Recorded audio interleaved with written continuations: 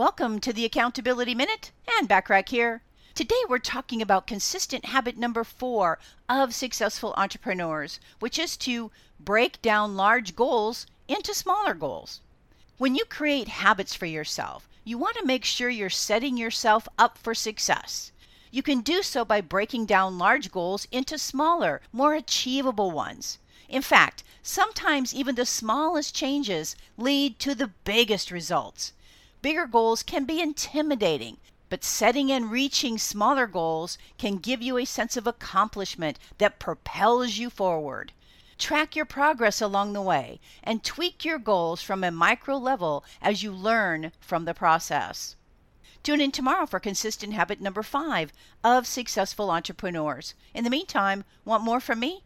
Subscribe to my business success tips and resources blog by going to accountabilitycoach.com/blog. I appreciate you listening.